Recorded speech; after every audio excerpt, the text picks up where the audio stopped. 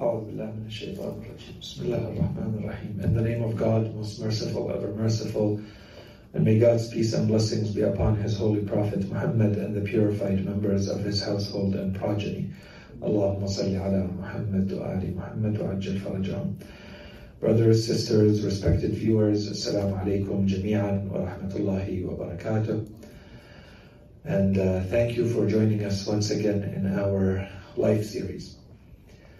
As you will remember where we stopped last time we met, we had started the topic of the scholar or the teacher in Islam. And so after we established the importance of knowledge and rationality and knowledge seeking, and we established that in Islam there are two conditions that have to be met for knowledge seeking, which are the importance of the sincerity of the intent from the activity of seeking knowledge, and that knowledge must become something that translates into action. And so we called it transformational knowledge.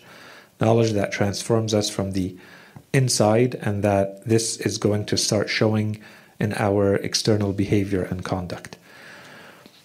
Once that part was understood, then we explored what Islam has to say about being, therefore, as a first step on our journey and taking the concrete action, becoming a learner. What does that mean? And so we explored it in a series of themes that we refer to as the ingredients of the learner, or the effective learner, or ingredients for effective learning according to Islam. And we also spoke about the manners. Assalamu alaikum wa rahmatullah. The manners of the learner. We spoke also about, in addition to the manners, also the merits of the learner, how special they are, what is their rank in this world and in the afterlife. We said, therefore, once that this is well understood, we move to the next logical part of this process of acquiring knowledge. Once you have acquired knowledge and you are a learner, you are to some degree a carrier of knowledge. And so you are slowly becoming the teacher, you are becoming the scholar. And everyone at some point as a learner is somewhere on the continuum of carrying knowledge. Some people much more than others, but everyone is carrying a certain amount of knowledge.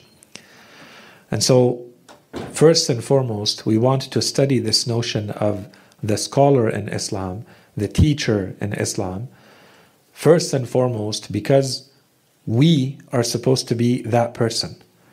So this has a very practical, direct implication for us. This is the standard against which we are trying to move ourselves and to become ourselves. And secondly, because we are somewhere on that journey of acquiring knowledge, seeking and acquiring knowledge, this also means that we need to look for these people and find them. And so we want to understand who they are, how do we deal with them, we want to understand what are their characteristics, how do we recognize them. And so on one side, there is a component that is much more personal for us, which is this is what we have to work towards ourselves. And secondly, this is what we're looking for when we say a scholar, when we say a teacher. These are some of the characteristics we're looking for. And as usual, we're combining here between very practical things and outward things that you can observe and you can recognize, and many other things that are much more spiritual.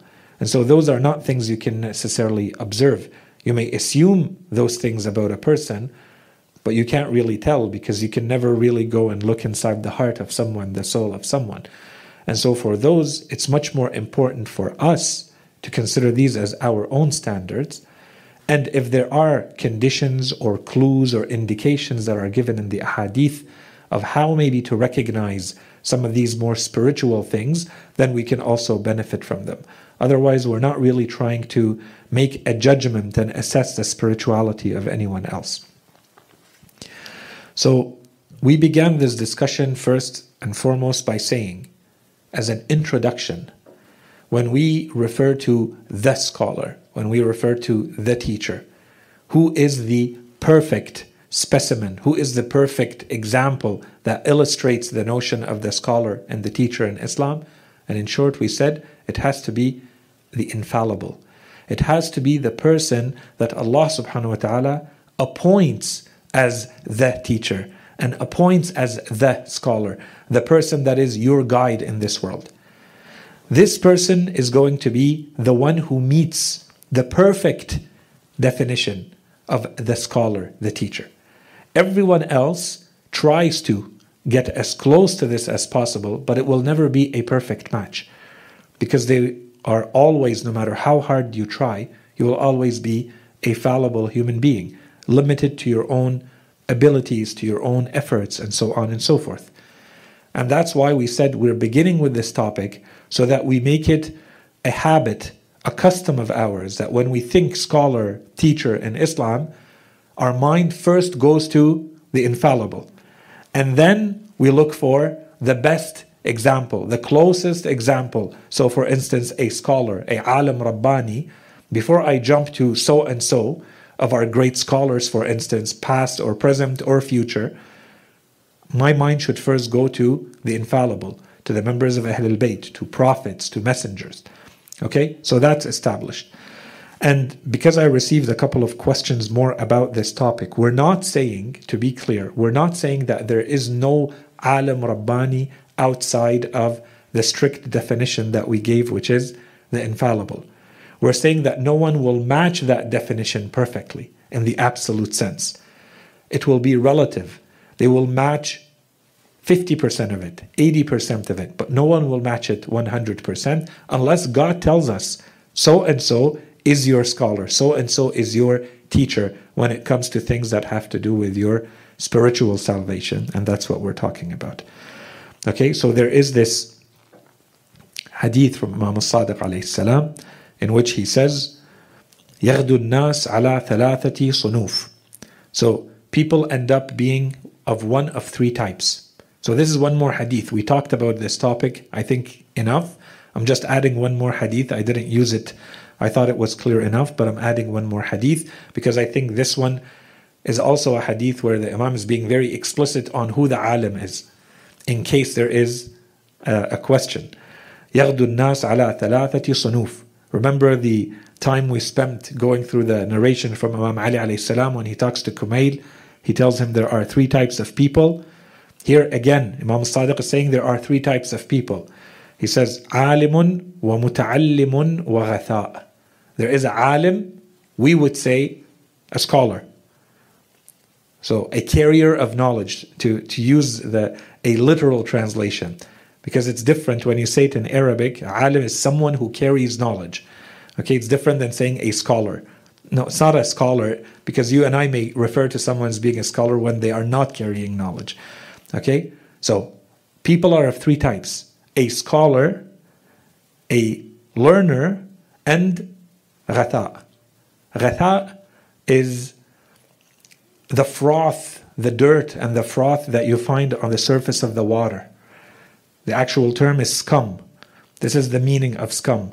It's this kind of worthless rubbish that you find floating on the water, on the ocean and the sea. Okay, all of this, the Quran says, when there is something good and bad, and how do you distinguish it? Well, this scum that you find on the surface of the water, it just ends up being wiped away. And there's nothing that remains of it. This is when you compare truth and falsehood. The Quran says it's that easy to compare and identify what is good and what is not. As easy as it is when you look at the scum of the water and the rest. Right? So here Imam Sadiq alayhi salam says people fall into three different categories.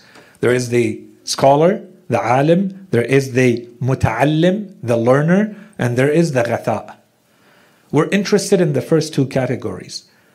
The learner, that's our point. Who is the learner? The Imam here, he says, and our followers, وَشِيعَتُنَا الْمُتَعَلِّمُونَ. So who is the scholar? The Imam says, فَنَحْنُ الْعُلَمَاء.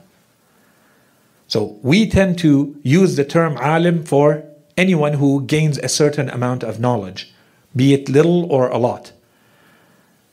Ahlul Bayt alayhim salam, when they refer to the true meaning of alim, they say, نحن العلماء. And our followers, our Shia, he says, وَشِيعَتُنَا الْمُتَعَلِّمُونَ. Those who follow in our footsteps and who learn from us, those are the muta'allimun. Does he say there is a difference in rank? There is a difference in rank. But let's say someone has spent 80 years studying our religion and learning from what the Imams have said. Does the Imam say that this person is going to be promoted from the rank of the muta'allim to the rank of alim? No. He keeps it exclusive. He says, نحن العلماء. The absolute sense of the scholar remains at the infallible level. Everyone else, it's always open. And that's why the definition we gave, we said true knowledge or true scholarship is to the extent that it matches the teachings of Ahlul Bayt. To the extent that what you're saying matches what Ahlul Bayt are saying, you are a scholar. The more you match, the more you can repeat, the more you can explain, the more you can refer to them, elaborate, bring people to them, the more you are a scholar.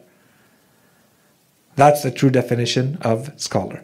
Okay, so I think this point, inshallah, is clear. This was just as an introductory remark that we made.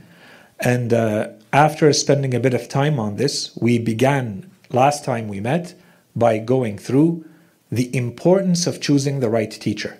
Now that this is understood. Okay, today we don't have access to the Imam directly, so we can rely on their teachings and what we find in the scriptures and the ahadith, but we have access to other people. We have access to scholars in the sense that we understand scholars, right? So among those scholars, we want to choose the teacher. That was the whole point. Okay, so we want to start talking about first, and inshallah this part is clear, the importance of choosing the right teacher. You'll remember the examples and metaphors that we saw from the Imams. They say how strange it is for people to be so careful in what they put in their stomachs, what they eat and what they drink. They're very careful, but they're not careful in what they put in their mind and in their heart. And this becomes their faith. And this becomes who they are. And so therefore, to us, a warning, of course, at the superficial, easy level, it means make sure that you are choosing the right teacher when you are in a situation where you're saying, I'm a student and I'm listening to someone as a teacher. That's the easy one. The difficult one is, who are you allowing to influence you? Who are you learning from without perhaps even realizing that you're learning from them? Are you even aware that this person is influencing you? Are you doing this intentionally or not? Should you allow this type of thought to influence you or not? Can you tackle it? Can you deal with it? Are you well positioned to hear anything and everything? Or are there things that perhaps you should say, I shouldn't expose myself to all of these different thoughts? Right? I want to limit myself to things that I consider to be good for me. I don't want to listen to everything and read everything and watch everything. Everything you watch and everything you listen to, everything you hear is going to have an influence on you. That's why we have in the hadith, and many of you will already know this, the hadith that say, من استمع إلى متكلم فقد عبده. Whoever listens to a speaker, it is as though they are worshipping them. So if they are saying things that are godly or bring back to God, they are worshipping God. And if they are saying things that are opposite to what God wants, to the teachings of God, that bring to the devil, the hadith says, then they are worshipping the devil. Okay? Even though the speaker is the speaker, it's this person who's talking, but what are they teaching you? How are they influencing you? And we started seeing, so after we established the importance of choosing the right person in this way, we started talking about some of the characteristics that we want to look for. So inshallah today, this is what we're going to continue with. So if you missed that, we started with the characteristics. You'll remember some of them, for instance, that we want to find someone who is going to help us leave arrogance behind and become more humble, right? You want to become a better person as a result of associating with this person. We had 4 or 5 characteristics mentioned in a couple of the hadith. So today, inshallah, we are continuing. Now, I want to make a quick remark, a methodological remark, especially for those who have been following for a while, and you see that this is a long series, and the topics can be intertwined and complicated, and I think it helps to kind of map out what we're trying to do. So on the one side, we're trying to establish, so this is between two brackets. If you're not interested in the methodology and the mapping, you'll skip it for one or 2 minutes. On the one side, we're trying to identify what are the characteristics of the scholar or the characteristics of the teacher. That part should be clear. Another topic that we want to talk about that will be very important for this whole heading of the teacher or the scholar in Islam is that we want to know what are going to be the duties, the responsibilities associated with that rank. And we already started seeing some of that. Okay, when someone is a scholar, there are certain responsibilities that are now going to be associated with them. Additional duties, now that you are a scholar, now that you know, there's a different responsibility that is upon you than the person who did not know. And the more you know, the more responsibility. So we could have entirely separate, headings for each one of these. But the truth is, there's a huge overlap here. If we're trying to identify what are the characteristics of the good scholar, the scholar that we want to become, the scholar that we want to learn from, then in a lot of ways, those characteristics mean that they are honoring their duties. This is the scholar who is living up to the duties associated with being a scholar. And so these should not be considered two entirely different topics. We can look at it from two different angles, but in truth, we're talking about the same thing. The characteristics of the scholar and the teacher are also the duties of the scholar and the teacher. Right? So inshallah, there's no confusion here, and so that we don't have to repeat all of this later when we're going to be focusing a little bit more on duties and responsibilities. Okay, so this is more at, as we said, the methodological point, and the rest, inshallah, I think is clear. So before we start adding all of these new characteristics and new duties and responsibilities that are listed, and there are many, many of them, and we're going to try to put them neatly in buckets and present them as we usually do. We already went through a big number of these characteristics in the 2 lectures that we had when Imam Ali alayhi salam was explaining who is the scholar and who is not. But we were focused on something else when we went through those. We were focused on establishing that the true scholar is the infallible. But the Imam was also giving us a whole description, a whole list of characteristics that you have to check off to meet the definition of the true scholar, which we said, therefore, you must be an infallible. So we didn't really spend any time on those. We just listed them very quickly. So now I'm going back to highlight those things before we jump into the new characteristics that we're going to study from Imam Ali alayhi salam and the other Imams that have to do with the scholar and the teacher and the duties and responsibilities associated with those roles. So, in the first bucket, perhaps the biggest characteristic, the most prominent one that should have jumped at you already, and we're going to come back to all of these in a lot more detail, is the high degree of spiritual discipline that you should expect from this person. Someone who is in a scholar role, in a teacher role. And here we're talking about spiritual salvation, as usual. We're not talking about the teacher who is teaching you math or physics or, history. Okay? If there is someone who teaches those things, who also brings a moral, ethical, spiritual dimension to it, great. But if not, there's no issue there. That's not the part that you're taking from them. What we're talking about here is the person you are allowing to influence you spiritually.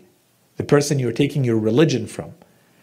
Okay, so the first characteristic you're looking for is their spiritual discipline. How much spirituality do they have, and how do they influence you spiritually? Do they make you want to be a better person spiritually? Many of us might think what we're looking for in the scholar is a person who has the most knowledge, meaning how we understand knowledge, the most information, the most data. As we went through many, many narrations until now, we see, no, this comes next. This is the easier part. To acquire the information is the easier part. The spiritual discipline is the difficult part. And this is the part that you have to be even more careful about. You have to be more picky about. Select it well. Okay, so you'll remember the beginning of this khutbah from Imam Ali alayhi salam. It was sermon 87. When he began, he said, عباد الله إن من أحب عباد الله إليه عبدا أعانه الله على نفسه. He says, O creatures of God, servants or creatures of God, the most beloved of Allah is he whom Allah has given power against himself or against his passions and desires. This is someone, Imam Ali alayhi salam saying, the person that God loves the most is the person that God has helped with discipline over himself. This is spiritual discipline. Right? There are people who have all sorts of different types of discipline. You may have a weakness here, but a lot more discipline there. There are people who are very disciplined with their diet. They won't eat any junk food. But they might not be very disciplined with their time. Okay? Or the opposite.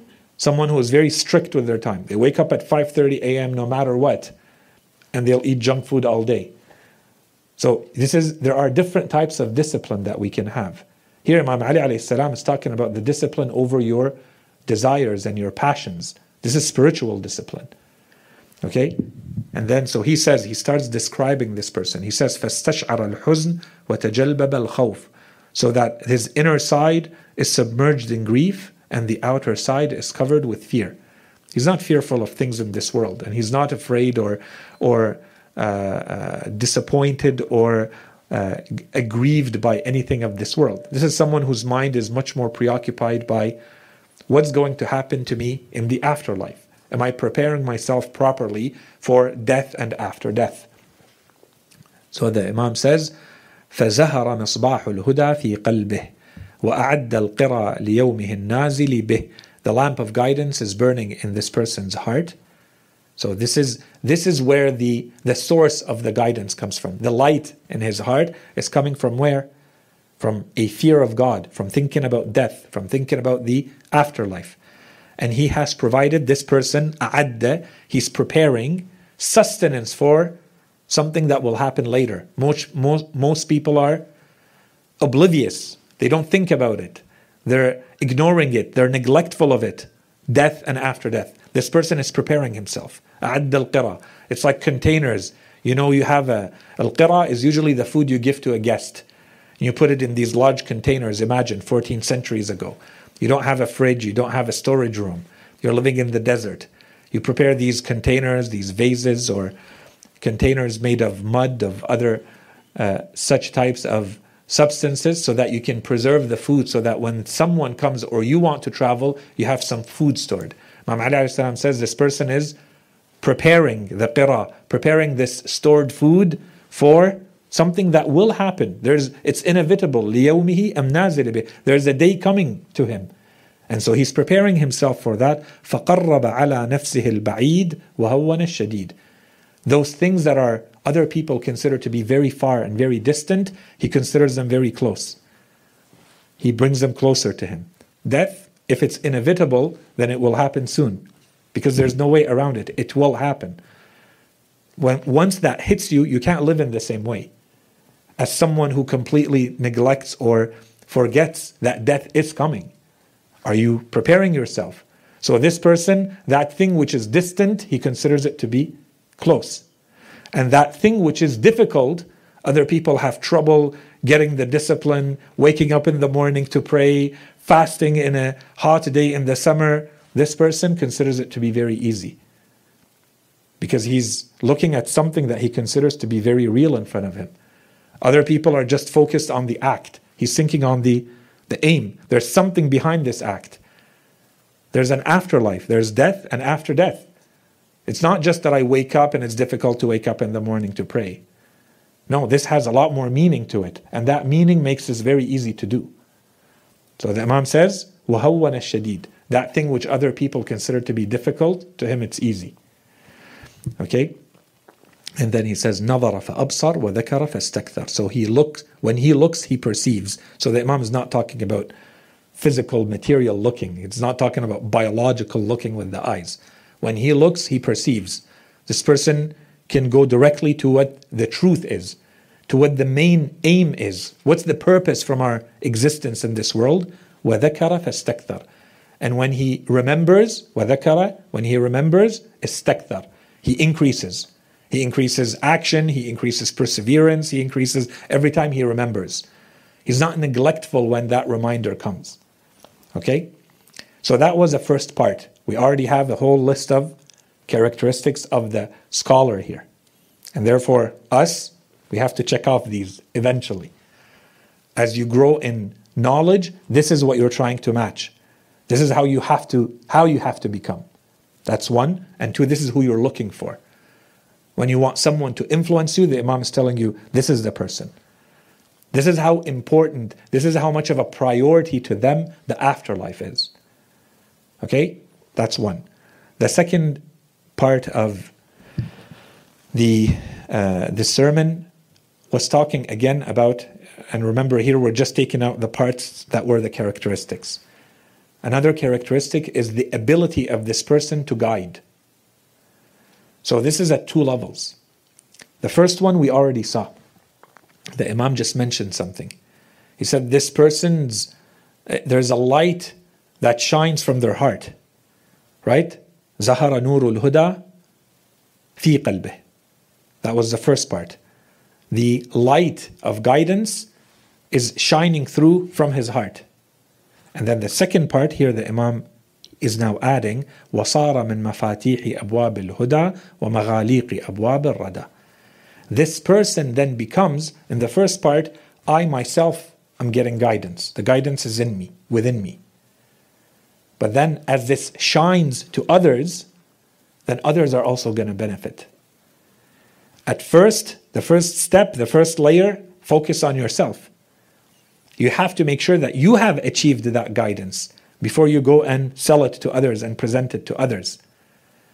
So the Imam here, he's saying, this is the second part, this person has now achieved the level where they are securely a source of guidance for others.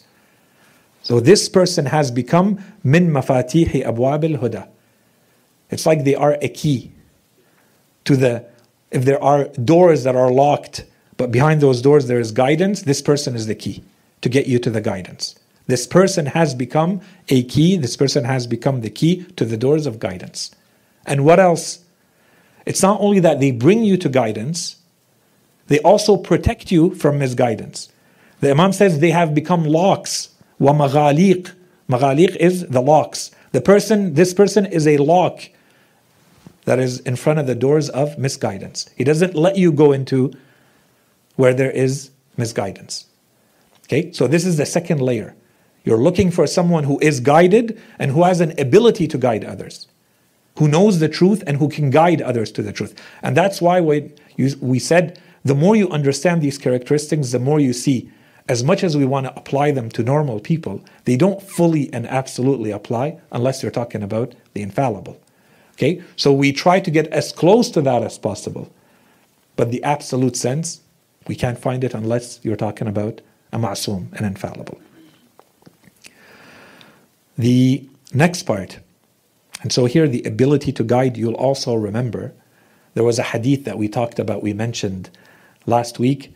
So there's a spiritual dimension to this, right? But there's also a very material dimension to this. And we saw that. There was a hadith last week, أشرف على عيوب الكلام عرف الصحيح من السقيم. It also has to be someone who has the competence to teach. Right? Some people have the knowledge, but they are unable to express it and communicate it and present it in a way that you will understand. Right? So this is also part of the ability to guide. This definitely is a huge ingredient in your ability to guide. The third big characteristic is that this person has to become a stabilizing force to your faith, especially in today's world. But this has always been the case. You see, if you were to sit and study, for instance, the ahadith, maybe a little bit less in the time of the Holy Prophet, but right after the death of the Holy Prophet and afterwards, one of the big themes in a lot of the ahadith of Imam Ali alayhi salam is this notion of fitna and onwards, where now there's this clash of opinions and the truth seems to get lost. Truth becomes something ambiguous, relative, difficult to find. Right? So there's a lot of focus of our imams to go towards that. In that type of environment, as was happening, this is early Islam we're talking about. So imagine today, 14 centuries later, when you don't even live in an Islamic part of the world, where you are completely and entirely bombarded all the time with all of these different thoughts and theories and ideologies and ways of living and lifestyles, and how are you supposed to find the truth? And within all of that, how certain will you be of it? So, if you keep that in mind, when you come to this scholar/teacher, one of the main things you're looking for from them is that this is someone who is stable in his faith and in his belief first, and able to stabilize you. And we already saw hints of that, right? You'll remember. So we're going to read the passages that have to do with this. This has to be someone who does not do the opposite, or does not play the opposite role, which is what, and unfortunately there's a lot of that.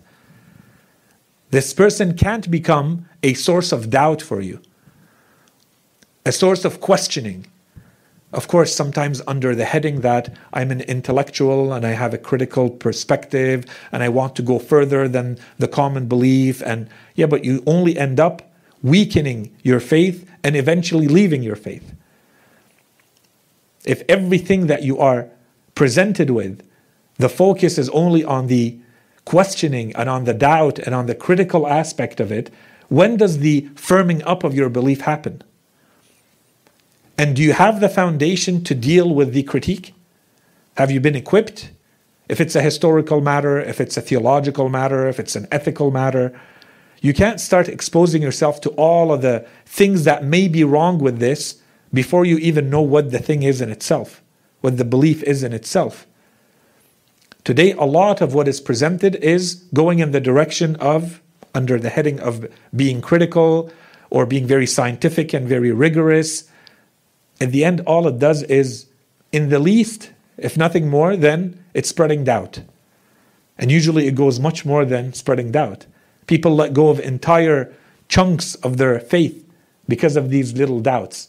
And it's not like they're scholars who have, they're sitting there dedicating their lives to research. When you hear the thing, you're going to spend another 3 months discussing it and studying it rigorously and religiously until you reach a conclusion. You're going to hear a passing thought and with a quick doubt or a question, and that's it. That question just stays there, eroding away at what you thought was making you a better person in the past. And now all of that is going away because there was a question that was just left there without an answer. We have to be very careful with these. And so the Imam is saying here, this person that you choose as your scholar, the person that you choose as your teacher, cannot be someone whose role is to destabilize, is to shake up your faith. No, it has to be someone who in themselves, they are secure and anchored in their faith and their belief, one. And two, they have the ability to secure down your faith, to anchor it down, to stabilize it, not the opposite effect. So in the first part, the Imam was saying, قد أبصر طريقه وسلك سبيله وعرف مناره وقطع غماره واستمسك من العرى بأوثقها ومن العبال بأمتنها فهو من اليقين على مثل ضوء الشمس قد نصب نفسه لله سبحانه في أرفع الأمور من إصدار كل وارد عليه وتصير كل فرع إلى أصله. So this is the first part. You see the Imam begins by saying this is someone who he has seen his way and is walking on it. So first, in himself, the person is sure of what they're doing. They have a strong faith. They have a strong belief. Okay, and you can tell this from the manner in which someone talks or how they write or how they present. Are they presenting things from a position of strength, or are they presenting things from a position of doubt and questioning and not being sure, right? So he has seen his way. He's walking on it. He knows his pillar of guidance, the Imam says. He has crossed over the deep or the dark waters. So he knows where the danger zones are, and he can cross them safely, no issue. He has caught hold of the most reliable support, and he's going to come back to this. Okay, what is this most reliable support? The Imam is going to refer to it here. We're going to see it at the end. He has caught hold of the most reliable of supports and the strongest of ropes. He is on the level of conviction, which is like the brightness of the sun. When you look at the sun, how much doubt do you have that this is the sun? You have none. You're looking at the sun, you can't even keep your eyes open. It's so bright. The Imam says this is how truth is to this person. Unshakable, 100% conviction that this is what I'm looking at. I don't have any doubt about it. He has set himself for Allah the glorified by performing the most sublime acts, referring to everything he faces back to him and returning every branch back to its root. So those two little lines at the end, min isdari kulli waridin alayh, can have multiple meanings. The Imam is saying everything that presents itself to this person, he refers it back to God. Or he refers it back to that most strong of ropes, which could be the Holy Quran. Or as he will say later, me. The Imam will refer to himself as Ahlul Bayt. He says, how can you be in doubt when we are among you? Right? So here the Imam says, whatever comes up, whatever happens in front of this person, how do they deal with it? They bring it back to God. God will tell me how to deal with this. The Quran will tell me how to deal with this. Ahlul Bayt will tell me how to deal with this. And so this becomes a whole methodology. This is not someone who acts randomly in the world. This is someone who has a very clear approach to everything that comes their way. Right? So this person understands, and this is what we've been talking about in this whole series and the previous series. We said first you establish your worldview. And then when you deal with practical things, if your worldview is secure and clear, you can find the principles that allow you to deal with anything that comes up. You understand the general principles. Right? So here, وَتَصْيِيرِ كُلِّ فَرْعٍ إِلَىٰ أَصْلِهِ. The same terminology that we find in our religion. There's furu' and there's usul. He says he brings back the furu', the branches, he brings them back to the roots. What are the roots? Do you know the roots of your religion? The usul of your religion? Your worldview? Right? God, prophethood and religion, afterlife. Right? These are the three big questions with their answers. That's your worldview. This explains to you who you are and how you deal with the world. Everything else becomes a detail, secondary, derived out of this. So the Imam says this is someone this is how they view the world. Everything that comes up, they bring it back to its root. And that will tell them how to deal with it. Okay? So first, this is in himself, this is how this person is. And then, now look at the role that he plays with others. مصباح ظلمات كشاف غشاوات مفتاح مبهمات دفاع معضلات دليل فلوات يقول فيفهم ويسكت فيسلم قد أخلص لله فاستخلصه فهو من معادن دينه وأوتاد أرضه. So he is a lamp in darkness. Now this is the role he plays for others. He doesn't need to be a lamp for himself. He is a lamp for others. When there is darkness, this is your lamp, this is your guide. He is the dispeller of all blindness, key to the obscure, remover of complexities, a guide in a vast desert. When he speaks, he makes you understand. Whereas if he remains silent, it is because it is safe to do so. It's better to do so. It's safer to do so. He did everything only for God, and so God has made him his own. Consequently, he is among the mines of faith. Just like you go to a mine to extract, gold or silver. Imam Ali says this person has become a mine himself. And what else? And he is among the mines of faith and stakes of the earth. A stake, we said, is like a nail, a large nail. So that things don't move, you put a stake. This is the role this person plays to others. Stabilizes the faith of others. If they're lost, he guides them. They don't know, he teaches them. And he doesn't add more confusion and more ambiguity and more questions. The Imam is very clear. يَقُولُ فَيُفْهَمْ. When he speaks, you understand everything they're saying. The opposite tactic is sometimes used. You intentionally add complexity and big words and academic name dropping and so on and so forth to sound smarter and more intelligent, which is the opposite of what you're supposed to do as a teacher, right? In any case, the next characteristic, action and leading by example, not just talk. And this is why we said, if you remember much earlier in the series when we spoke about the importance of being in contact with a teacher, find an actual teacher like a human being. Don't rely just on books and just on lectures. Find a person that you can see, flesh and blood. You can talk to. You can watch them, how they live. You understand how they are. This has a huge effect on you, whether you realize or not. Right? So here the Imam is going to bring you back to the actions. You don't just need the talk from this person. You need to be able to see, but how do they act? Do they actually live by what they teach or no? That's a huge one. And in fact, for a lot of people, they have a lot of knowledge, much more knowledge than they need to be good in the world. But in a lot of cases, they haven't seen enough examples of people who are good in front of them, who live by these principles. And so with time, these principles become something very abstract, very idealistic, as though it's impossible to live by those standards. Right? It just stays as something that is unachievable, an ideal that no human being will be ever able to achieve. So it stays as just an ideal. And this is the importance of finding those people who will influence you in that way. Right? So here the Imam says, قَدْ أَلْزَمَ نَفْسَهُ الْعَدْلِ. The first thing this person has done is that he has held himself accountable to being just, or being fair, or being balanced, or being God-fearing. So this person does not start with others. This person starts with himself. ألزم نفسه العدل كان أول عدله نفي الهوى عن نفسه. And the first part of becoming the just person that they want to be is that the first step is the rejection of desires from his heart. He doesn't do just because his heart has a desire. He controls. And the Imam, you remember, he began the whole sermon with this. He says, this is the most beloved of servants to God.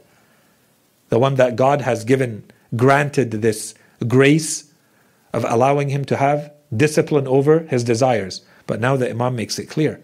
No, this person is working very hard for this. It's not that God gave him a gift and so he doesn't feel the desire and you do. No, he feels the desire just like you. This thing would give him pleasure like it would give you. But this person has the discipline. He holds it in place.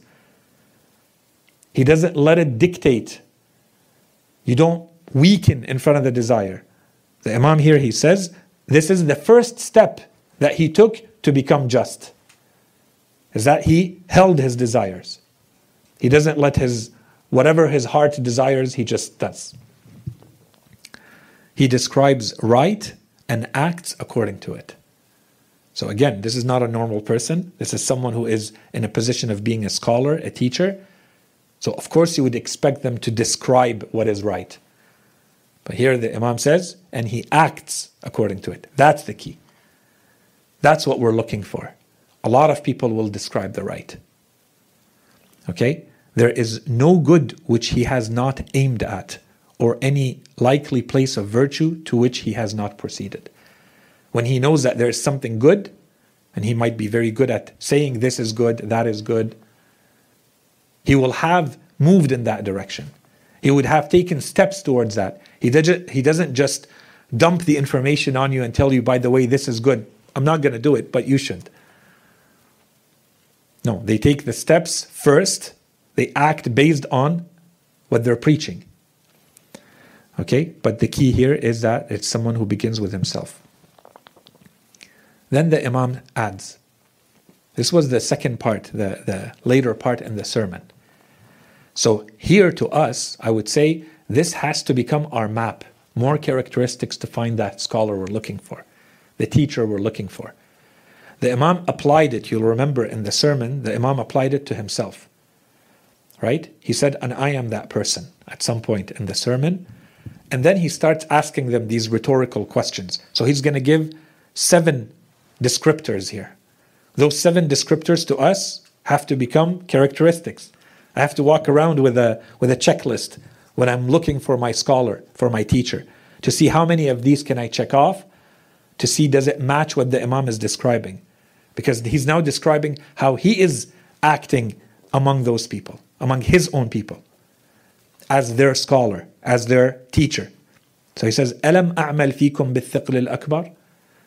Did I not act before you based on the greater thiql, which is the Holy Quran? When I act, is not all of my action based on the Quran? To us, characteristic number 1. That's what I want to see from my scholar, from my teacher. You act based on the Quran. How knowledgeable are you of the Quran? 2. وَأَتْرُكُ فِيكُمْ الثِّقْلَ الْأَصْغَرِ. And so, did I not retain or hold or protect or guard the second thiql, the smaller thiql, which are Ahl al-Bayt? This is Hadith al-Thaqalayn. إِنِّي تَارِكٌ فِيكُمْ الثَّقَلَيْن. And in some ahadith, أَحَدُهُمَا أَكْبَرُ أَعْظَمُ مِنَ الْآخَرِ. Right? So here the Imam says, when I act, did I not act in a way that is always based on the first thiql, the weighty thing that the Prophet said, I'm leaving? 2 weighty things, 2 important things, the Quran and Ahl al-Bayt. Imam Ali says, when I acted, did I not act based on the Quran? And did I not guard and take care of the second thiql? So he's married to the daughter of the Prophet, he is raising the 2 grandsons of the Prophet. So that has to become our second characteristic. How important is this second thiql? How important is Ahl al-Bayt in the worldview of this person? We're considering the scholar, we're considering the teacher. وَرَكَزْتُ فِيكُمْ رَايَةَ الْإِيمَانِ. And did I not plant the banner of faith? So this is the main role that this person has to play. Faith, belief.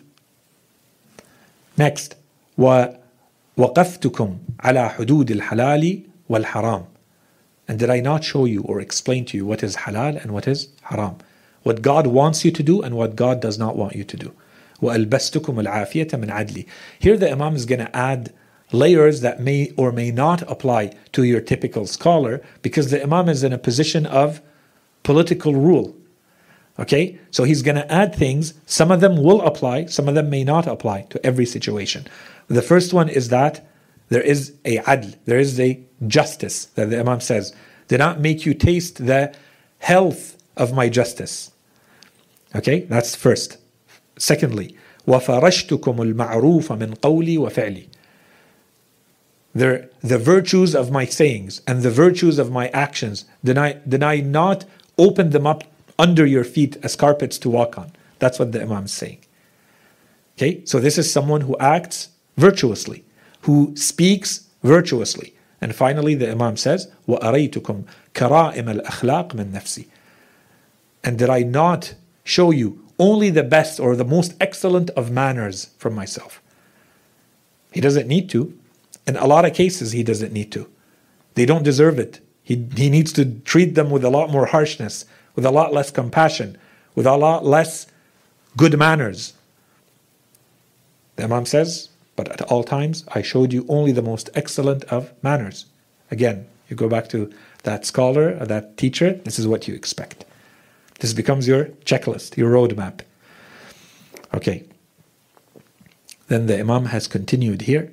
We said the main preoccupation of this person has to become their afterlife, not this world. And there's a lot of indications for this. When you look at someone, you can tell what is their most important thing. How hard are they working towards priority B, priority C, and so on and so forth. Here the Imam says, قَدْ خَلَعَ سَرَابِيلَ الشَّهَوَاتِ. He has put off, he has removed sirbal or sarabil, their clothes, external garments. You could say your pants or your outer garments. The Imam says this person has removed the garments of sarabil al-shahawat, of desires. Their desires are like clothes that they have removed. What else? وَتَخَلَّى مِنَ الْهُمُومِ. They're no longer preoccupied by much, except إِلَّا هَمًّا وَاحِدًا انْفَرَدَ بِهِ, except one main preoccupation. They have one main preoccupation. What is it? The afterlife. Or, in the more spiritual way, God. Okay? فَخَرَجَ مِنْ صِفَةِ الْعَمَى وَمُشَارَكَةِ أَهْلِ الْهَوَى. Again, the Imam says this person has therefore left the descriptions of those who have blindness, who don't see fully, وَمُشَارَكَةِ أَهْلِ الْهَوَى, and to share the same characteristics as the people who follow their desires. Then he continues, this person is a source of knowledge and they have a certain approach. When the Imam says, وَارْتَوَى مِنْ عَذْبِ فُرَاتٍ سُحِّلَتْ لَهُ مَوَارِدُهُ, this is someone who has drank from a sweet and pure water whose source has been made easy. So the source of the knowledge of this person is pure. And this is something you should be able to assess. When they give you information, where is this information coming from? What does it represent? This is important. And that's why we focused a little bit earlier when the Imam was saying everything that comes their way, they bring it back, they refer it back to God and His book. Or do I go to some guru online who happens to be the latest trend today to see what this person has to say about it and how do I deal with it? Right? So, وَارْتَوَى مِنْ عَذْبِ فُرَاتٍ سُهِّلَتْ لَهُ مَوَارِدُهُ فَشَرَبَ نَهَلًا وَسَلَكَ سَبِيلًا جَدَدًا. So he drinks until he is satisfied from those pure, sweet sources of knowledge. وَسَلَكَ سَبِيلًا جَدَدًا. And so he is able to follow the best of paths. قَدْ أَمْكَنَ الْكِتَابَ مِنْ زِمَامِهِ. And this is where the Imam is a lot more explicit. He says it's as though we have reins. Right? You control the animal with reins. He says, قَدْ أَمْكَنَ الْكِتَابَ مِنْ زِمَامِهِ. It's as though you have reins. He says this person has given their reins to the kitab, to the Quran. The Quran controls where this person goes. Right? فَهُوَ قَائِدُهُ وَإِمَامُهُ. The Quran is the qa'id. The Quran is your driver. Tells you go left, go right, stop, go faster. Right? يَحِلُّ حَيْثُ حَلَّ ثَقْلُهُ وَيَنْزِلُ حَيْثُ كَانَ مَنْزِلُهُ. So wherever the Holy Quran says this is a place to stop, he stops. He's describing it as though you are a camel and the Quran is the one driving. Right? He says if the driver says you stop here, you stop here. That's it. وَيَنْزِلْ حَيْثُ كَانَ مَنْزِلُهُ. You don't do differently because you've given your reins to it. فَأَيْنَ تَذْهَبُونَ وَأَنَّا تُؤْفَكُونَ. You'll remember this is the very end when the Holy Imam is describing the role of Ahl al-Bayt alayhim as-salam. He says, how can you still find a way to get confused and to get lost and not find the truth when the Ahl al-Bayt are living among you? So again, it brings us back to the importance of the source of knowledge. What is your source of knowledge? When you speak, if you are speaking on behalf of religion, where is that knowledge coming from? Is it really coming from religion? Is it coming from Ahl al-Bayt? Are these the teachings of Ahl al-Bayt? Are they teachings that bring back to Ahl al-Bayt alayhim as-salam, or something else? Okay, so this is what the Imam is saying, and this is what becomes our checklist moving forward. Then we had on the opposite side everything that the Imam was saying to avoid. The scholars to be avoided. So you will remember here he was talking about the scholar who was presenting himself to the world. وَآخَرُ قَدْ تَسَمَّى عَالِمًا وَلَيْسَ بِهِ. The one who presented himself to the world as a scholar, calling himself, the Imam says, calling himself a scholar when he is not one. Right? He acquired jaha'ila min juhal, adalila min dhullal. He acquired misguidances from those who are misguided, and ignorances from those who are ignorant. But all of this was wrapped together, packaged together, and presented as though it is knowledge. And the Imam began by saying, وَلَيْسَ بِهِ. He's not knowledgeable. He's not a scholar. Okay? And then the idea here, he has gleaned ignorance and so on and so forth. He says he has set for the people a trap made of ropes of deceit and untrue speech. So this is someone who is starting to use these methods to bring people to himself or to something other than knowledge, other than religion. There's something else going on here. He is using religion as a net, the Imam says, as ropes to trap people. It's a net, as you would with fish, for instance. So he says he uses his ability to speak and his knowledge as a net to fish people. Right? So this is trickery, deception, and so on and so forth. But here clearly the Imam is referring to someone who has an ability to talk, smooth talker, and able to deceive, to use their ability to talk as a net.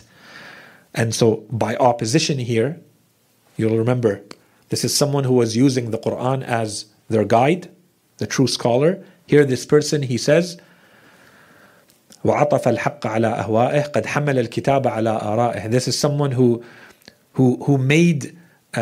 interpreted the Quran based on his own opinions. He makes the Quran say what he wants it to say. And he folds the truth according to his own whims and his own desires. He doesn't go looking for the truth. He will flip the truth, fold the truth to whatever he wants it to say, because he has an ulterior motive. He wants to use that teaching, the Quran, the truth, whatever it may be, for something else. Okay, and then the Imam had continued, he makes people safe from the big sins, he takes light the serious sins, he says that he is waiting for clarification, and so on and so forth. So this is someone who lacks fear from God. He knows what he's doing. This is someone who has no spirituality. This is someone who uses religion as an instrument. Okay, and the result is that this is not clear in this passage whether this person themselves have doubts or they know but they're still intentionally doing this, but the result is for others, this is going to be doubts. This is going to lead to innovation, as the Imam says. He says, I stay away from bid'ah, but he has fallen fully into it. He's creating innovations. He's creating a different version of religion that matches his own desires. Okay, and then at the end, clearly the Imam is saying he does not even recognize guidance for himself, so how can he make people avoid misguidance and bring them to guidance? He himself does not recognize guidance if it were to hit him on the head, as they say, if it were to be right in front of him. Okay, and then you will remember the other passages that the Imam was talking about. The description he had given to Hamajun Ra'a, if you remember, he said people are of three types: the divine scholar, al-alim al-rabbani, the person who is on the path of deliverance, the learner on the path of deliverance, and the Hamajun Ra'a or Ra'a. And then the description he gave, and this becomes very important. It brings us back to this notion of doubt and lack of stability, lack of depth in your belief. He had said, أَتْبَاعُ كُلِّ نَاعِقْ يَمِيلُونَ مَعَ كُلِّ رِيحٍ. These are people who will follow every caller. These are people who will bend with every wind. That's what the Imam is saying. This is basically not someone that can be relied on because they are assured of their own conviction, of their own beliefs, of their own values. Okay, these are people who can be easily manipulated by basically what's going on in the world. The other passage, and I can go a little bit faster here, the use of religion as an instrument to this world, you'll remember, was also used in the passage from Imam Ali to Kumail. When he was saying, أَصَبْتَ لَقِنًا غَيْرَ مَأْمُونَ, the Imam said, there's so much knowledge that is contained in my chest, if only I would find someone who would carry it for me, that I can spill this knowledge to, and I find none. But then the Imam said, yes, there are some. There is one who is, I found such a one who is eloquent and a good memorizer, but he could not be relied upon. Why? He would exploit the religion for his worldly gains, the Imam said. أَصَبْتُ لَقِنًا غَيْرَ مَأْمُونٍ عَلَيْهِ. Laqinan, someone who can memorize quickly and someone who can speak very well. He will learn the information and he has a strong communication skills. غَيْرَ مَأْمُونٍ عَلَيْهِ. I can't rely on him or can't trust him. Why? Because he's going to use religion مُسْتَعْمِلًا آلَةَ الدِّينِ لِلدُّنْيَا. Religion is a tool that he will use for this world. I can't trust someone like that with my knowledge, the Imam says. Right? So this is the categories to be avoided. He's not saying no one can learn. He's saying there are some. They're smart, they're intelligent, they're good at memorizing, they're good at speaking. But they can't be relied upon because they're using religion as a tool for this world. The second one, the one who lacks depth, you will remember. He said, or there is one who loves the truth and the people of the truth, and he's willing to follow them. But he lacks the depth. He doesn't have the wisdom. He doesn't have a penetrating insight to understand things and put them together. He sees things at a superficial level. He's too simple-minded. It's too easy to trick someone like this. It's too easy for someone like this not to see the full picture. They'll be too naive, too innocent. Right? So someone who handles more knowledge than they takes on more knowledge than they can handle will end up in this situation. Okay, so the Imam here, أو منقادا لحملة الحق, someone who accepts to be a follower of the people of truth. That's the second one. But the Imam says, لا بصيرة له في أحنائه. There is not an ounce of insight between his sides. There's no insight. There's no deep thought in this person. ينقدح الشك في قلبه, and that's a problem. And so someone like this, who has too much of a superficial way of seeing the world, it's too easy for this person to suddenly start doubting everything they believe in. It's too easy for doubt to spark into his heart, the Imam says. ينقدح الشك في قلبه لأول عارض من شبهه. The moment there is a big question, they're not sure of something, the doubts start. And they're no longer sure. Because they don't have a deep understanding, a deep knowledge of what they believe in. And then the third one and the fourth one, the Imam goes much faster. He says they're basically interested in the pleasures of this world and they lack discipline, or they're obsessed with wealth and amassing wealth. Those are the four categories that the Imam describes in this saying to Kumail. And from there he says, therefore, if those are the four categories, I found no one to carry my knowledge. And you'll remember at the end, he came back to Ahlul Bayt alayhim salam. He says, but they are few and how I long to see them. You'll remember how I yearn for them and I long to see them. Okay, so until here, we can conclude from the ones that we covered until now. I thought we'd have more time. I'm looking at the next ahadith. I don't know if we start the next one or not. Maybe we start one. Let's start with one more characteristic and then I'll wrap it up. I was going to wrap it up, but let's start one more characteristic. So until here, we're done going through the characteristics that we've already covered. But now we presented them as characteristics. Okay? So now we're trying to understand who is the scholar, what are their characteristics, and what are their duties. Right? We said we look at both at the same time. The next one, let's call it al-amana. Loyalty or trustworthiness. So this can have a lot of meanings, and because there's a lot of these characteristics, I don't want to spend a whole lecture on each. Okay, let's keep moving quickly so you understand this whole notion of trustworthiness and amana enough. We have a number of ahadith that basically tell us a scholar is an amin. A scholar is someone who is entrusted with something, entrusted over something. What are they entrusted over? They're entrusted over knowledge. That's the role they should play, and that's the role you should be able to recognize. You should feel like this person cares about the knowledge, cares about how it is presented, cares that they have a duty associated with that knowledge, and so they act accordingly, and they maintain that knowledge. They take care of it as though it is something important, something special. Okay, and therefore you, as a seeker of knowledge, inshallah, you're doing the same thing. You understand the duty, the responsibility associated with the knowledge, and you feel yourself as a caretaker of this knowledge. You can't let that knowledge die. You can't let that knowledge go to waste. You have to do what you can to keep pushing that knowledge, preserving that knowledge, and keep pushing that knowledge forward. The first hadith from Imam al-Sadiq alayhi salam, he says, Al-ulama'u umana' wal-atqiya'u husun wal-awsiya'u sada. So, almost cryptic, but we always start with these hadith in this way. The Imam says scholars are guardians, and the pious, or the pious ones, or those with piety, are fortresses. and the successors are masters. So the scholars, inshallah, is clear. Those who carry the knowledge, their role is to be guardians. We're going to look at two ahadith that are going to explain in what way are they guardians.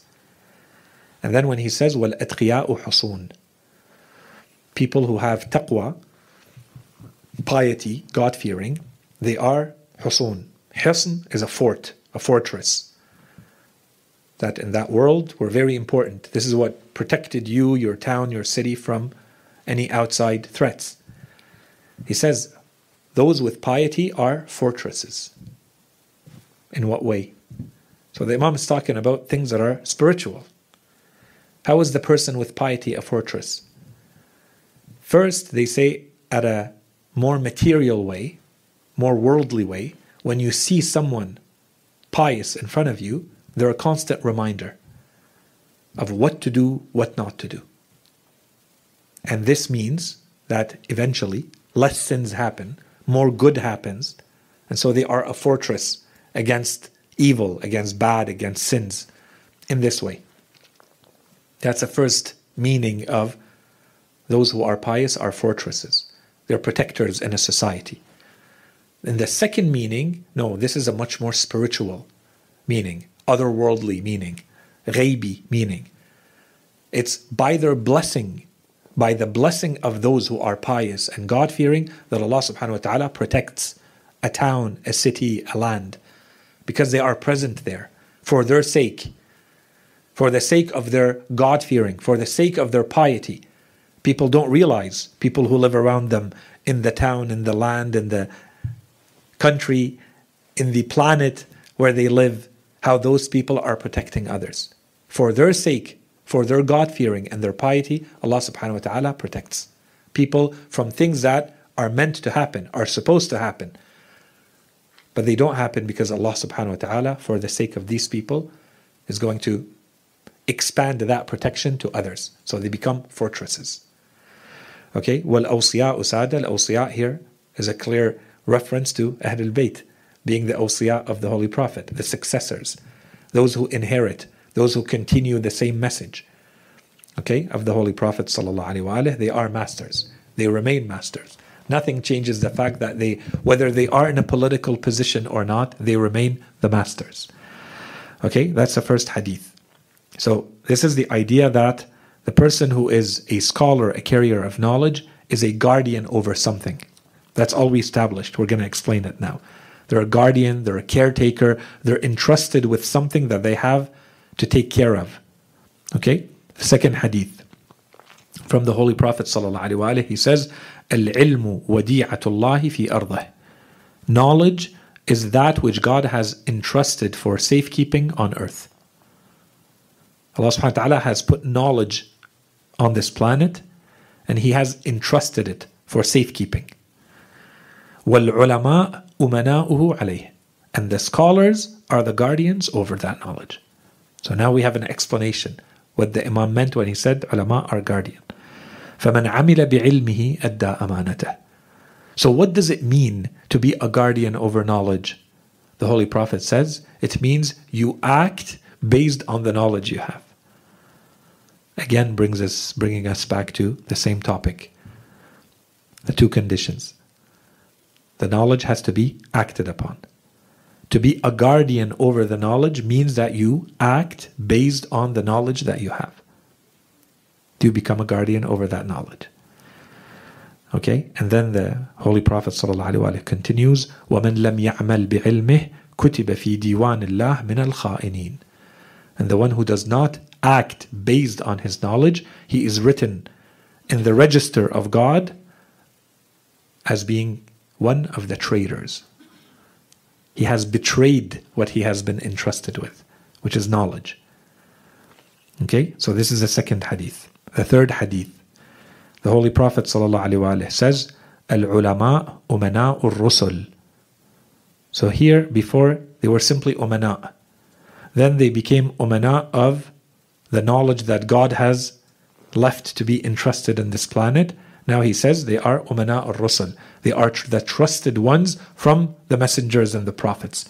They have been entrusted with something from the messengers and the prophets, which is what? which is their knowledge. Then he gives us two conditions. So we already saw what he meant earlier. He said you have to act based on your knowledge. So we know what you have to do to be one of those scholars who are umana, who are reliable and trustworthy. Now he's going to tell us what not to do. He's going to say, مَا لَمْ يُخَالِطُ السُّلْطَانِ وَيُدَاخِلُ الدُّنْيَا. So long as they do not ally themselves with the rulers and they do not enter wholeheartedly into this world. So they are umana, they are guardians. Now we know what they had to do. So long as they act based on that knowledge. Here the Holy Prophet says, and so long as they do not ally themselves with the rulers who will manipulate the people based on the opinions of the scholars, because people respect religion and respect scholars. And so long as they do not enter into this world, yudakhilu, they don't go far into this world. They don't enter this world wholeheartedly, as though this is their only priority, becoming as wealthy as possible, becoming worldly. So long as they are not worldly, so long as they are not part of the system of the rulers, then they are staying safe and they are honoring their role as a guardian over knowledge. I think I'm going to stop here. So I think this part, inshallah, is clear. So this is the first new characteristic that we added, that the scholar is a guardian. So that's what we're looking for in the teacher and in the scholar. And this is what we have to aim to achieve in ourselves as well. And for what we covered earlier, we're going for the teacher who is elevating us spiritually. We're going for the teacher or the scholar who is going to increase knowledge, increase guidance, provide guidance.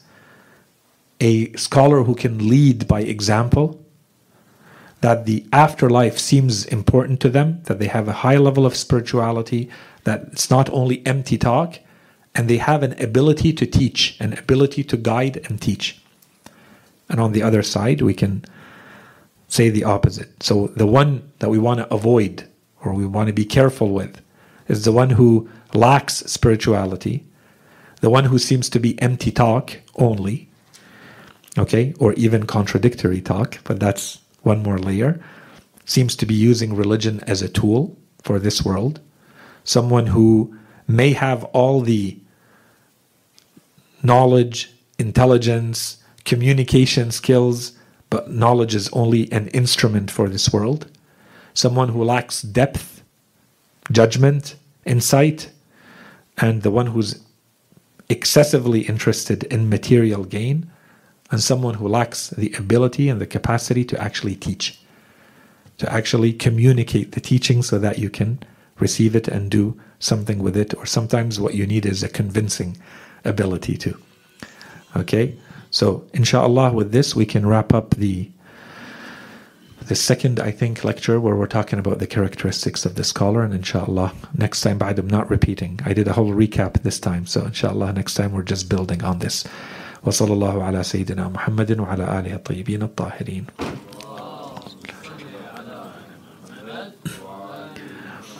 Questions, concerns, comments? Was that a question, John? No? Okay. It's long. People need to stretch and move, I know. اتفضل. عليكم السلام ورحمة الله. So it's my first time joining you. Welcome. So I moved recently from Winnipeg to here, to Ottawa, me and my family. Yeah. So, and I'm lucky enough to know you. I watched a couple of your lectures before I get in physically and see you like in person. I've been invited by one of my brothers that I met in Masjid Ghidar. So alhamdulillah, we're all blessed. We have to say shukr to Allah subhanahu wa ta'ala because of his blessing. So I didn't attend all the lectures, the 15 or 52 lectures that you gave to the audience. But I've been watching just today two of your last two lectures, just to try to catch up and be on the same page with you. Bottle you, with lots of questions. So So what are I'm assuming like you have set up like a program, to go through step by step. So because through the hadith of Imam Ali alayhi salam, they divided people in three: alim, rabbani, muta'allim, and so to me, I read this hadith a long time ago. I'm 42, almost 43 years old, so I'm still young relatively. But at the time, probably of my brother's year's age, I learned that hadith. So it's stuck in my mind, and it's kind of a constant and permanent reminder. Where should I be? What are my duties? But at the same time, lots of questions, endless amount of questions, still are popping up in my mind. Because I believe, I don't know if I'm right or not, you tell me. So he all knowledge, or he and Imam al-Ayman Ba'di, so they went deeply and thoroughly into this hadith, as we mentioned, the hadith of Ja'far Sadiq and our Imams. So they not only define the three categories of people, but there is something that I feel there's something very subtle between every category and the adjacent one. And that's where the danger is. For us, if we're working hard to belong into muta'allim, because we're not aiming into the first category, that's for sure. So that leads me into the second divider, which is between muta'allim and hamish. But at the same time, like if we do the same semantic projection, it gives us this doubts in the subtle meanings that if someone is alim, so sure it's alim rabbani, so he defined it in our life. But at the same time, in our word, and since the time is time, so there has been lots of alim, but they were not reflecting, godly meanings. So should we, by no talk, exclude those from being alim? Because alim rabbani is a compound characteristic. So there's alim and rabbani, and we know that Al-Bayt al-Salam, when they pick the words, they pick them from thousands of words. We have 3 million words in Arabic language. It's the richest language ever in the world, in the history of human being. So alim and rabbani. So should we dissociate these two from the whole meaning that the Imam apparently and initially was trying to point out? As far as the same thing for muta'allim ala sabil najat, because we could be muta'allim and lose our track. But are we excluded of being muta'allim? So are we kind of,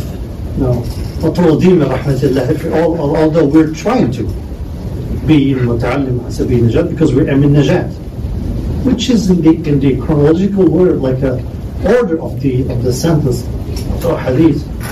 Because if you go to the left, the end of the sentence, so ta'alim ala sabil najat, oh hamajun, so it's like if you lose najat path, you're gonna hit into hamash. Mm-hmm. So these subtle dividers that are between the three categories, the two dividers, are so concerning for someone who's seeking najat. I don't know if you got the idea, but it's not that, if it's not that blatant to muta'allim, whether he's at his 20s or 40s or even at 60s seeking for najat, it's still very, very subtle. And every preacher, every alim, if he pretends to be Rabbani or not, would have to go through all this checklist. And it's not an easy homework. You would probably, So, and at the same time, so are we going in the lectures, are you planning to go in the same, academic way into the characteristics of muta'allim, the way you're doing for ulama? So Excellent question, and I understand exactly what you're referring to. For the learner, for the muta'allim, we spent, I'm guessing, around 15 lectures. I don't know, brothers, if you can, if you know the number, who's following. But we spent about, yeah. So the way we built the series, and you referred to a few things, and I think if you have time and the patience to do so, to go back to the beginning of the series, I'd say at least maybe the first 3 lectures. And it will give you a good mapping of what we're trying to do in this. We're at lecture maybe 52, 53 today, 52. So it began with the notion that we live. The world is a complicated and complex world to start with, and we believe that we're in an even more complex time right now. So the whole series is designed, hopefully, in a way that as a reaction to this statement. We live in a complex world, therefore, how do we live Islamically in this world? And we said the series is going to be mapped out or designed based on a number of themes, maybe 12 or 13 themes. Depending on a couple of them, do we put them as one theme or we split them up? The first theme is the one that I very ambitiously and explicitly told my very brave brothers and sisters here that this is about rewiring ourselves. And the first step in our religion is a knowledge revolution. It's a revolution that starts from within and how we see the world. It's a revolution of a worldview. And so this is why we simply called it knowledge to keep it simple. But it's more than knowledge. We're looking at, on one side, our ability to have judgment, insight, acquire knowledge, use reason, and these are different. Ilm, aql, ma'rifah, hikmah, these are different. We talked about that earlier in the series, but the idea is also to keep it at a practical enough level that everyone benefits. And so once we understood the importance of knowledge, we moved to the opposite to see if it's an alternative, jahl. And we saw what Islam says about jahl. We spent, 7, 8 lectures on that. So we come back to knowledge. Now what? So for methodological reasons, we said there are 2 conditions. Let's cover them now, because once we understand those 2, then everything will make sense afterwards. There are 2 conditions that have to be met for knowledge to be Islamic in our religion. The first one is that it has to be acquired with the right intent. Our intentions have to be good, and the highest form of good is ikhlas. So somewhere on the spectrum of ikhlas, this is what we're aiming for when we're acquiring knowledge. And we had 10, 15 lectures on that. And on the other side, we have to make sure that knowledge leads to action, that it transforms us internally, and that it leads to action. And the first step, therefore, is that we become learners. And we began into the series, which we led. Now, this sub-series is about building the community of knowledge. So it's made up, we're going to say, of 3 parts. The learner, the teacher, and then the community. And so we finished the learner, we spoke about the learner, and we tried to apply what we learned, and then we went through the ingredients. So what does Islam say about being a learner? Where do you start? How are you supposed to be? And we went into some spiritual, high-level, more theoretical considerations, and we went into very practical things that our religion also addresses.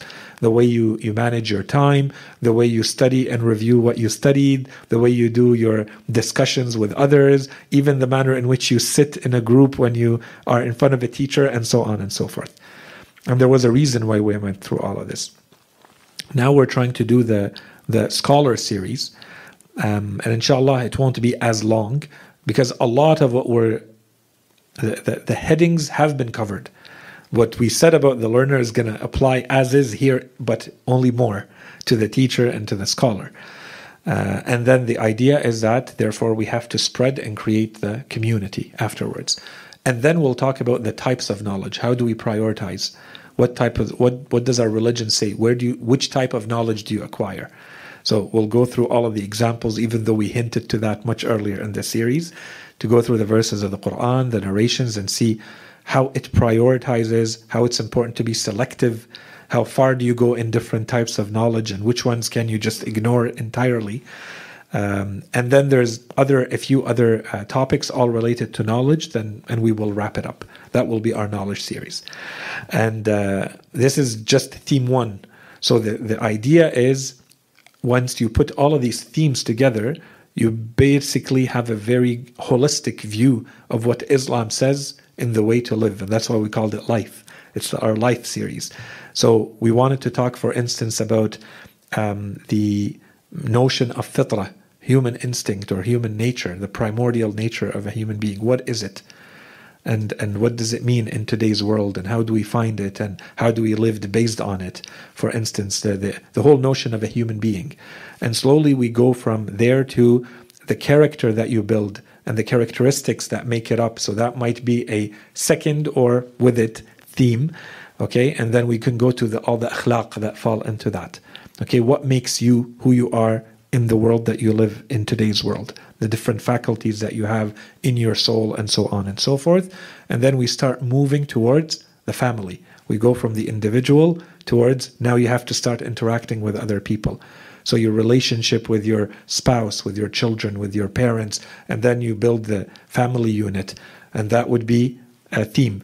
And once that's done, then we move towards society, your place in society. And we have to look at it from interactions with others, things like social justice and so on and so forth. What is this Islamic theory on, for instance, economic development and economics in general, and so on and so forth. So that's kind of the way the series is structured. I don't know if I answered the question or not, but you made a couple of remarks in your comment, and I think they're worth at least saying a couple of words about the notion that there are these barriers that allow us to demarcate between alim al-Rabbani and muta'allim ala sabili najah. Do we want to split those up because they're compound or not? I think it's very intentional. You saw that the hadith today, it did not give that specificity. It simply said alim or muta'allim. It did not add Rabbani.